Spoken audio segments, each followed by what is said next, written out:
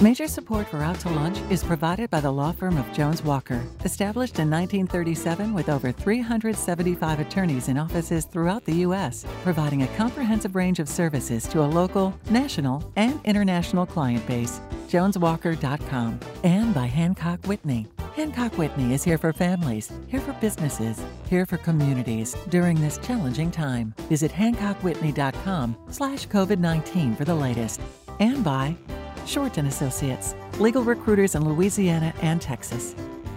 From our socially distanced virtual lunch table in Lafayette, we're out to lunch with Christian Mader, publisher and editor of The Current.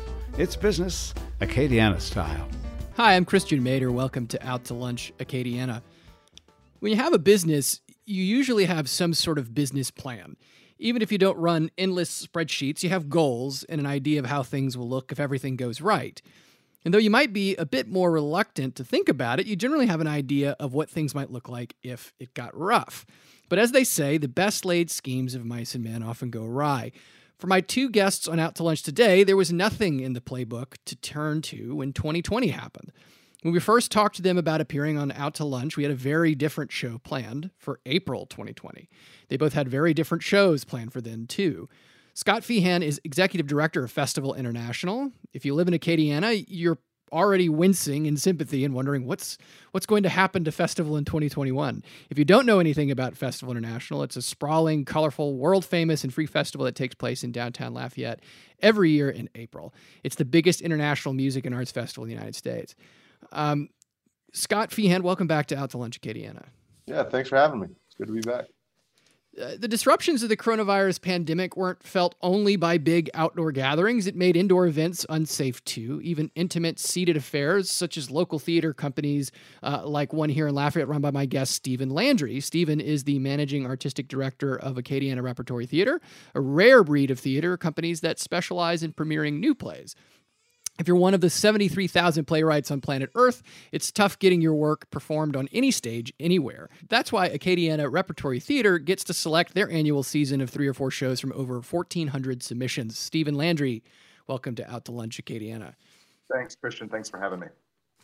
So, Scott, let's cut to the chase here. I mean, the one question everybody wants to know, right, is there going to be a Festival 2021? And I have a feeling that's not a simple yes or no answer, and certainly I'm not the first person to ask that. So let's go about this two ways. One, what is the standard answer that you give people when you get asked that question? And two, what are you telling your sponsors? I mean, there is sort of a larger financial question that you have to answer, right? Like it's sort of getting prepped. You guys have a very long arc to work with. Yeah, I mean, so the quick answer is yes, there will be a festival. Now, what format and what the end result looks like, that's kind of what we're working through right now. And so, there's so many challenges, as we all know. So the first exercise we went through is we mapped out, we started planning the festival in its full glory, just like we do every year. But then we started, we have to be honest about it. So we started kind of dicing down a bunch of different formats, kind of looking at our layout and try to plan for the different variables. So we started looking at the different, if we have to chop a stage or if we move a stage, and if the guidelines are, this by this point, I mean, we're just trying to lay out all the different scenarios. So at this point, we're kind of prepared to pivot however we need to in our normal layout in downtown. And right now we're starting to brainstorm and look outside as well, to cover social distancing issues downtown. I don't have the answer for that. I'm not sure we'd be able to, frankly. So we're looking at other venues, and I mean, right now we have a big brainstorming board, and nothing is out of bounds. So we're just exploring and trying to prepare for whatever comes our way, and of course, whatever we come up with after we pivoted this year and did the virtual event. So our plan all along was to take some of the things we learned from the virtual space and piggyback on our live event, no matter what it is. So with whatever format we have, we're certainly working on a virtual component as well. Yeah, I was kind of curious about that. I mean, it seems like you guys had some success with that, and then you put it together pretty quickly. So now you have an opportunity over the course of, a year to figure out what virtual programming would look like. I mean, I know the school system, right? It's alternating. You go to school one day, you're on a Zoom call the next day. I mean, presumably you could pull something similar off, right? Where if somebody wanted to hit the main stage one day, but kind of check it out from online? I mean, is it? But are you guys planning to do something more substantial than just sort of like streaming the video? You guys have always streamed the shows, right? Well, historically, we haven't had a part in that. That was KRVS and AOC who were handling that, any sort of external component or external delivery component. So this year, yeah, it was very quick, and it was all uncharted. I mean, it was essentially a 3-week turnaround for us to produce that virtual festival. And it worked. It went way better than I think any of our wildest expectations could have hoped for. And I think that, the community really rallied behind it. So some of the things that we had ideas to do, but we just didn't have time to do in 3 weeks. That's kind of what we're looking at. And we're actually working with Festivals Acadien and Creole right now to help produce their virtual event. And so one of the things that we will be doing with them, which is one that we hope to take with us, is they're going to have actual live music at 2 different venues, at the ACA and Rock and Bowl, and then we'll have some curated recordings and other performances. So with what we did for Virtual Fest was we just had one curated stream that we had a control room here in the office. We put it all together and beamed it up to the cloud. With Festivals Acadien and Creole, we're going to be streaming up from 3 different venues essentially to a control room in the sky. Then we're going to be beaming it out to the different endpoints. So with what we're doing for them, and then it sounds like we're going to be working with Downtown Alive as well. So we're basically just kind of building up our toolkit right now. And so whatever form we take in the future, we'll have the infrastructure to stream up from multiple venues, whether those are stages in downtown or stages elsewhere and at other venues. We'll be able to stream it up and divvy it up and shoot it out to the world. Wow. So speaking of brave new worlds here, I mean, Acadiana Repertory Theater, Stephen has been doing something very brave in the entertainment business for a while, which is actually producing original theater in a small market. So it's, I think people understand. I mean, typically a theater company might stage Hamlet or Beauty and the Beast or something, and they know an audience would show up because it's a standard, people know it. But you guys take, sort of a riskier approach, right? I mean, it's almost like the difference between, the live band that plays originals, a live band that plays at covers, right? Like you guys, you facilitate works and that are new that nobody's never heard of. So, besides like the bragging rights, right, of being able to say like we put it on here first. I mean, do you guys actually get a financial benefit from being the first production house to stage that sort of thing, like a royalty or something that carries with it? Quite the opposite. The thing is for us, it's about we are championing these new voices. That's the joy for us. Is that our thing has always been about there are stories that need to be told, there are voices that need to be heard, and somebody's got to do it.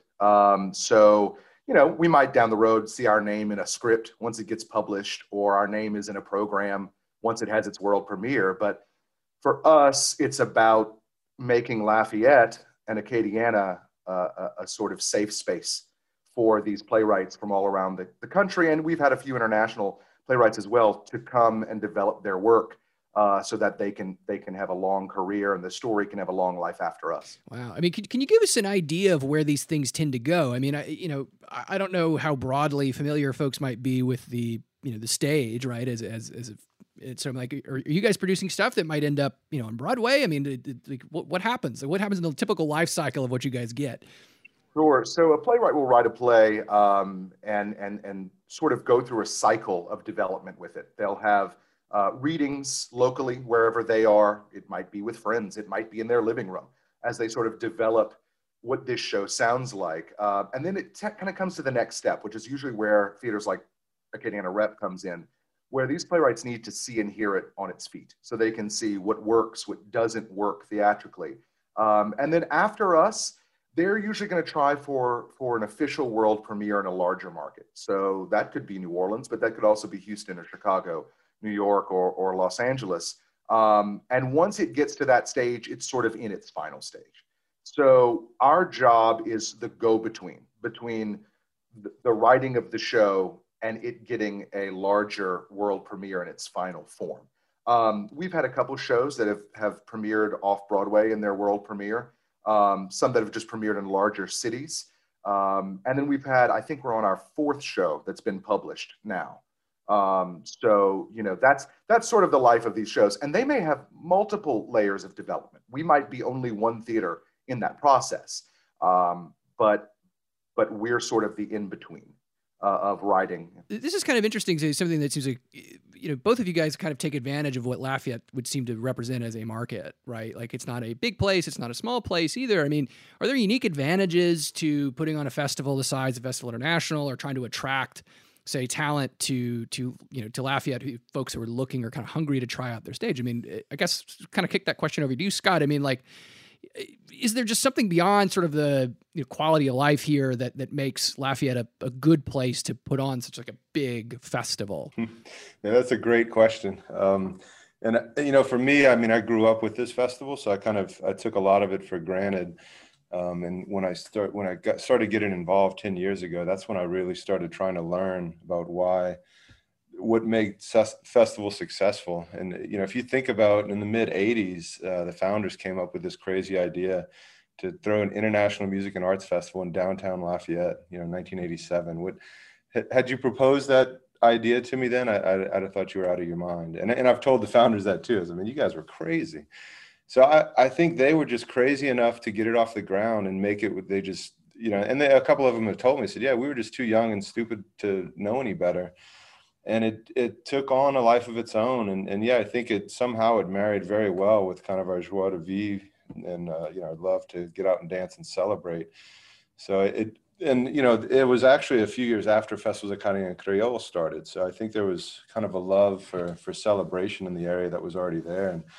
And Festival International just kind of tapped this really cool niche on top of it. So it's been fun. Stephen, I mean, so it's interesting because I think people generally associate, right, the culture in Lafayette with extroversion, like the idea that something makes sense if it's Festival International because people go dancing or whatever. I mean, does Lafayette really make that much of a sense for a seated, intimate art form like theater? I mean, have you found that like this sort of very boisterous community is really taken to the idea of something that requires some thought or maybe a quiet space to appreciate? Yeah, every small town around Lafayette has its own community theater. I mean, I grew up in Abbey Players. I have board members who are still members of Eunice Players Theater. So we are a culture that has, for years, supported live theater. The thing is, we're a culture that loves stories. We're a culture that was built on stories passing from one generation to the next. And so the theater is a natural way for us to hear stories outside of ourselves. We're used to the stories that our parents tell us. These are opportunities to sit and spend some time listening to a story from a culture that may not be ours. The thing is, Lafayette audiences are also great because they are not afraid to be vocal. They're not afraid to give you that feedback. And when you're doing live theater, and we perform at Cité des Arts, when you're doing live theater, people in the front row are 2 feet from you. So there's an energy that people in this area give back that I think is unique to us. Do the playwrights find that sort of intimidating? I mean, coming to like being, or is this something that they're typically accustomed to? They love it. They most of our playwrights will travel down to Lafayette to spend. Some have spent one night. Some have spent 2.5 weeks with us, coming to rehearsals, helping to develop the piece. They say that they've never been anywhere like this, and they see why we've chosen to make a home here theatrically, because audience members will just walk up to them after like their new best friend, as opposed to, oh, it's the playwright, we can't. They love that interaction because that's what they're craving, and that will feed their further development of this show. So how do you guys fund that? It sounds like you got people coming from out of the market. I mean, guys traveling. Are you guys paying? How do you make this work? Usually they pay for their own airline tickets, and that's common, at this stage. But most of the time they take up residence in my guest room. We are as grassroots as we can be. It helps that we're also as Cajun as we can be. So doors are opened, pots are filled with things that have been cooked by me or one of my company members. And, we do what we can with what we have. We have existed on very little for 10 years now. We hope in the future that there are grants and there are support that will come through. But right now, What's important to us is continuing to put this work on to fulfill our mission and to be able to provide the service we provide to these playwrights. So it's interesting. I mean, you mentioned that you guys obviously work with Cité des Arts, right? A nonprofit organization. It seems like the arts generally have always relied on collaboration. You know, Scott, something that you mentioned earlier, it seems like there's a new level of collaboration that, you know, big programmers in Lafayette are having to deal with, and I would presume Acadiana in general, right? Trying to figure out how to navigate what will likely be a difficult environment to put on large-scale productions for some time. I mean, regardless of when a vaccine comes out, I mean, I think people are going to feel differently about the outside world. So I guess I'm curious about like how this collaborative, you mentioned, you know, working with Festival Acadien, Downtown Alive. I mean, how does that work in practice? I mean, beyond just getting together, I mean, are you guys trying to make sure you're not stepping on each other's toes? What are you learning from each other? Yeah, we've had a lot of very interesting discussions, you know, before COVID. We worked together in some capacities. I mean, we worked together with Downtown Alive for the past couple of years. Festivals Acadien and Creole has been a lot of fun. I mean, they, you know, when they were faced with the same decision we were faced with, they basically said, you know, if you guys are willing to help, we'd rather learn the lessons that you already learned and not have to reinvent the wheel. And we certainly learned a lot of tough lessons in that regard, you know, with the virtual space. So it's been a really natural partnership with them, and it's been a lot of fun so far. But it even goes outside of our borders, and probably Stephen's had a similar experience. Like, we were meeting with French Quarter Fest next week. We've talked to Savannah Jazz Festival, and so there's a big, you know, community. I mean, after we did our virtual fest, we were reached out to by the North American Presenters Association, and they, you know, they wanted us to present to them because everybody's trading notes right now, trying to figure. I mean, it really is uncharted territory. So we're kind of in a, you know, national network of everybody just trying to figure it out on their own and trading lessons learned and what worked, what didn't. I mean, it's all new for all of us. So yeah, we're all looking out for each other because we realize we have to get through this. You know, what we're hoping was a 1-year transition sounds like it's going to be longer than that. So, I mean, it's tough on a lot of folks, and you know, what we're seeing right now already is a lot of the people who we would cross book with. You know, when we bring artists in from across the pond or across any ocean, we can't just fly them in for our festival. We have to organize a tour around North America, and then you have to coordinate with the IRS regulations. I mean, it's a complicated mix, and we're already seeing some of the people that we have historically booked with are not able to withstand this storm, and I'm not sure what the other side looks like. So we're all trying to band together and, you know, figure out how we can help each other in any ways we can. So it strikes me that, you know, so much of, I would imagine, like in terms of you guys being able to sell sponsorships and things like that to folks to make sure you can put up stages is, you know, the attraction of this very large festival that drives a lot of people to it. I mean, certainly there's some uncertainty about what that will look like in the future. I mean, has it had an impact on, you know, sponsors sort of stepping up to say, like, no, we want to do this because they might not see as much of a visibility benefit from it? Yeah, so there was a big mix this year, certainly. There's a portion of our sponsors who said, we're behind you guys no matter what. And part of that was because we went to them and said, hey, we are about to get creative. Trust this. We don't know what it's going to be, but trust that we're going to do what we can. And so a certain portion just said, we're with you guys no matter what. Certainly there was a portion that said, I have no idea what this virtual thing is. I know my teenagers get on Facebook and they spend way too much time. I don't want any part of it. And then there was a gray area in the middle. And there's actually been a couple sponsors who have since come up and said, you know, I wish we'd have come on board because now that's all we're doing right now is this virtual space. And you know, you guys were kind of ahead of the curve on it. So looking forward to next year, what our conversation now is, guys, we still have no idea what next year is going to look like, but understand that, I mean, you know what we did in April, and know that we're going to work just as hard. We're going to get just as creative, and we're going to produce something very, very cool next April.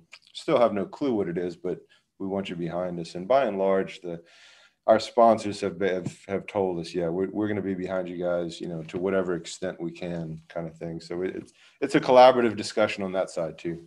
So Stephen, I kind of want to throw a similar question out at you, right? I mean, presumably some of your revenue comes from being able to put people in the seats and maybe some arts patrons, right? I mean, this would certainly have a limiting impact on your ability to put, to sell out a theater, or I guess you could sell it out at just maybe at 25 or 50% occupancy, whatever the fire marshal lets you do. I mean, it strikes me that you guys, it sounds like, are often duct taping this thing together. So, I mean, is this put you in a precarious situation more so, or is it the opposite? Like you're kind of used to it, so whatever. I mean, certainly, it through all of our entire year, we've gone silent in that it was our 10th anniversary season. It was to be a huge celebration. And I was not necessarily willing to allow that anniversary to pass and just, so we shut the whole thing down. Obviously, we're looking at a situation where we can start to look at virtual readings. But for us, part of it is having these playwrights have the ability to be with us. And so, we feel like we are at a point, unlike, I think, Scott and the crew at Festival, where we can kind of step back and reflect on where we're headed and reflect on how we navigate what could be a new normal. The theater, it doesn't pay to have 20 people allowed when you're paying a venue like Cité to host us, you're paying for printing, it doesn't pay to have 20 people in that building. So how do we figure out what the theater looks like? And we've seen theaters all across the nation, as large as the Alley in Houston, having to cancel whole seasons. So I think all of the theater community is going, all right, what does it look like now? How can theater sustain? Theater is a hard thing to do without people. It's a hard thing to perform to a silent room. So we shall see, but we have a few ideas now that we're looking at for 21 that will involve a mix of virtual and in-person, and we'll see where we go from there. You're listening to Out to Lunch. I'm Christian Mader. I'm speaking with Scott Feehan, Executive Director of Festival International, and Stephen Landry, Managing Artistic Director of Acadiana Repertory Theater. Scott and Stephen, this is a segment that I like to do to just sort of shake things up a little bit. We call it the job that I might have had, right? We've all got that career path that you may have been on before you kind of landed on whatever you're doing now vocationally, right? So I'm curious, to learn what it is that you might, what it is that I might be interviewing you about, let's say, had things gone differently in your life. So Scott, I'd be curious to know, if you were not Executive Director of Festival International, what would you be doing at this stage in your life? Kind of roll back that clock a little bit for me. Well, I actually don't need to roll it back far. I mean, I studied IT in school. So since I graduated, I've actually been a software development manager for external companies. So I'm actually working on a big project right now for PHI. So if I wasn't just doing Festival, then I would be an IT nerd, which I guess kind of helped us pivot in some way when we had to go into the virtual space, because I am really a nerd at heart. So that's where I'd be. So Stephen, same question to you. I mean, if you were not, here representing the work at the Acadiana Repertory Theater, what would you be doing? What would we be talking about? So I am a travel consultant for Wings Travel Management. We're a corporate oil and gas, marine, and we move people around basically, which has also been a real fun thing to be in the midst of a pandemic. So that's what I do during the day, which has been, another interesting. Both of my things have been affected by this pandemic. So it's been actually a wonderful way to keep me versatile and to keep me on my toes as far as developing and getting used to new norms. So that's what I do when I'm not at the theater. In addition to going back to school and all these things that people are thinking are a good idea in the midst of a global pandemic. So that's where I'm at. I think, but the theater has always been something that I've done, since I was 11. That's not been a part of my life.